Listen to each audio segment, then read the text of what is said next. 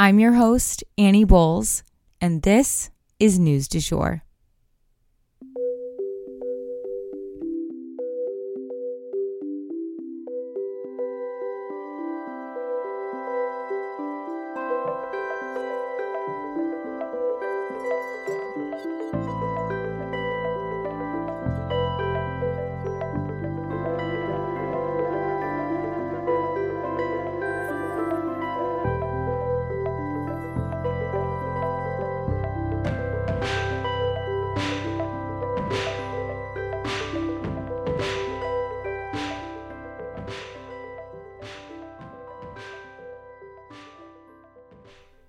Hey everyone, and welcome back to the News du Jour, a calmer space to consume the news.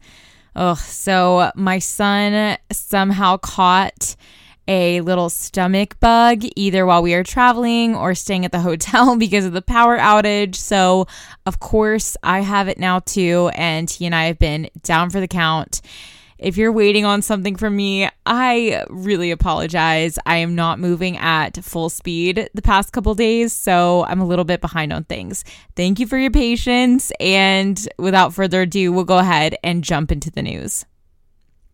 So most of today's episode, we're basically going to be going through more updates and more information that has come out about the uprising in Russia. It is really fascinating, you guys, and there's just still a lot of question marks about it, but I'm going to do my best to relay what we have learned in the past 24 hours. And then there are some human remains that were found in California that may be those of a Hollywood movie star. So we're going to jump into all this news. Let's get into it. So like I said, we're going to go ahead and start with Russia. Guys, so if you haven't listened to yesterday's episode, I highly recommend going back and listening to that now, because these updates are not really going to make sense without the context. And this is a really important news story that's going on right now. So go get those details first and come back, because you're going to want to hear more. This is insane what's going on. And the big question is, has this changed the game for the war in Ukraine? There are still so many unanswered questions surrounding this rebellion of the Wagner mercenary group, but now their leader has spoken out, and so has Putin. So we're getting a little bit more info teased out of them. Let's go over what we've learned since yesterday. So we did learn that Putin had actually threatened the families of these mercenaries, and of course, like, mercenary isn't probably the right term. They're like a paramilitary group. It's like a miniature army. And this is something that their leader took really seriously and did not take kindly to. Like I said, the group's leader has spoken out, and he says that they were not trying to oust Putin, that was not on the agenda for them with their rebellion. He said that the group was just trying to save itself, and that his invasion of Russia really should have been a quote-unquote masterclass for how Russia should have invaded Ukraine. And that comment, you guys, was definitely throwing some shade, both towards Putin, but also towards like his top military leadership, who we know these guys had beef with. He also said that the Russian people were happy to see them, which is pretty believable because they haven't had any hope in so long. Even this strange invasion maybe provided them with a little glimmer of what could be possible for them. We found out that the Kremlin was trying to force this paramilitary's 25,000 troops to formally become part of the Russian government and the Russian military. But you see, they didn't want to do that. They were committed to maintaining their autonomy as a business function, a business entity. So they didn't want to become part of the Russian government. And with all of this going on, Ukraine is seeing an opening, you guys. Putin's attention is now split between two foes. And while he can walk and chew gum at the same time, we know Putin to be an incredibly spiteful human being. And right now, the Wagner Group definitely has his focus versus Ukraine. So, this is giving Ukraine an opening to plan some more and maybe get ahead a little bit. definitely this conflict is showing us new cracks in the Russian military that were not readily apparent before. You see, Russia has now lost its best team of fighters, making success in taking over Ukraine seem even more far-fetched, because actually this team of fighters was involved in their one military victory over the past 6 months. So it's not looking good for Russia now that these troops have rebelled against them. Pro-Russia bloggers are actually calling for the death penalty to be carried out on the Wagner Group's leader for basically committing mutiny. So he has now been given asylum in Belarus, although his exact whereabouts are still unknown.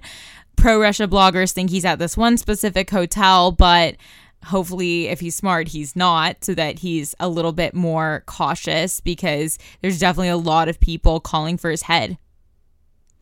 Putin has also taken to the airwaves, like I mentioned, and he is trying to basically minimize the Wagner rebellion and say it wasn't this big deal.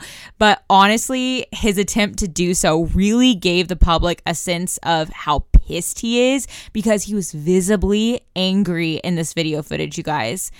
They really got under his skin with this. And that all really comes back to his military perception.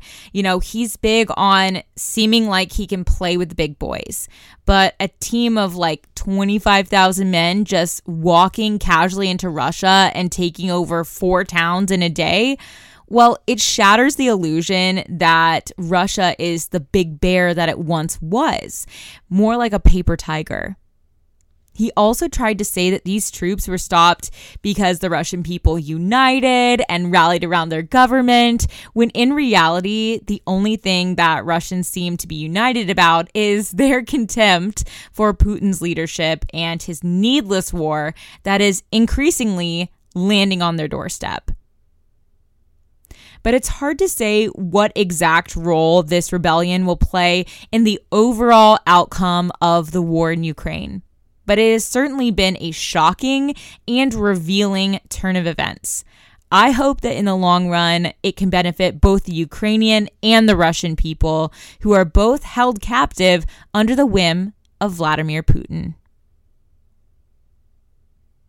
And for our final story today, we have to talk about Julian Sands. So a British actor named Julian Sands went missing while on a hike back in January. And unfortunately, human remains have just been located in the Southern California area where he went missing. Hikers were out in the wilderness doing their thing, hiking around, and they located the human remains. Sands had been featured in so many shows, you guys, namely A Room with a View from 1986, a classic, and I believe that was his breakout show. He went on, though, to be on Dexter, The Girl with the Dragon Tattoo, and Law and Order. But he ultimately appeared in 150 different film and television shows, so he had a pretty prolific career.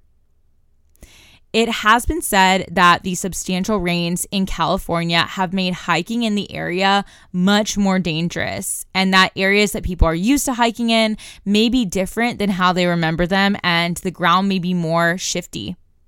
Many other hikers have been affected by these changes, not just Julian. Now, it's important to note that these remains have not been confirmed to be Julian, so we'll have to wait and see what the coroner's office says about that in the coming days, but we'll definitely keep you guys posted if we hear anything. And that, for today, is the news du jour. Today, I wanted to leave you guys with the quote, "Life too is senseless unless you know who you are, what you want, and which way the wind blows."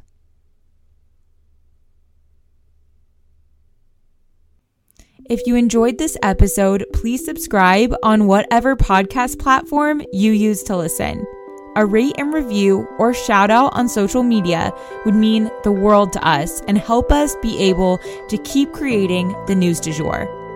But the best way to support all of our work is to become a patron at www.patreon.com/sugarfreemedia.